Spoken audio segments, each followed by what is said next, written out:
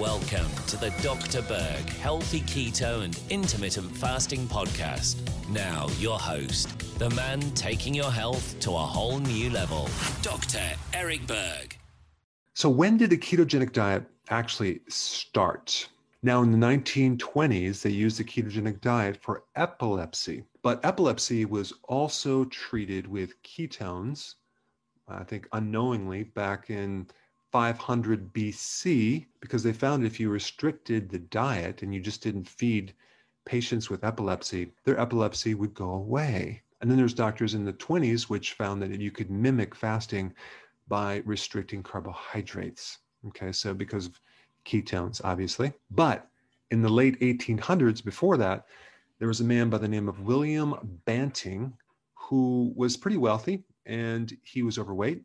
And he discovered that if you restrict carbohydrates, you can lose weight. And so he wrote this little booklet called A Letter of Corpulence. Corpulence means the state of being obese or fat. Okay. And this was back in 1863. And he wanted to get the word out. So he basically gave this book out for free until it became a bestseller, and then he started to charge for it just to cover his expenses. But in this book, he talked about getting rid of breads, sugar, potatoes, and eating meat, vegetables, fish, eating mutton, which is sheep over 2 years old.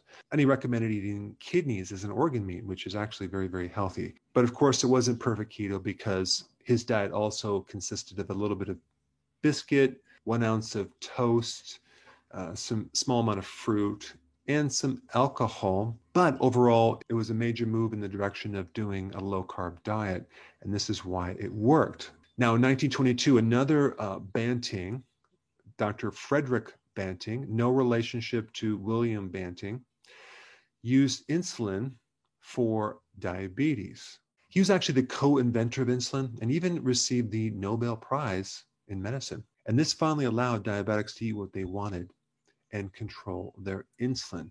Now, before insulin was used on diabetics, they actually used a low-carb diet.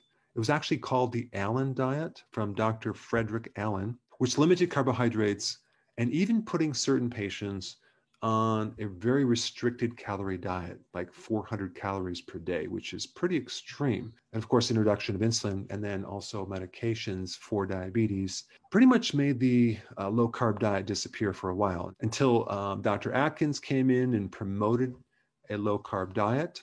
And then, of course, now ketogenic low-carb diet is the most popular diet in existence right now, helping millions of people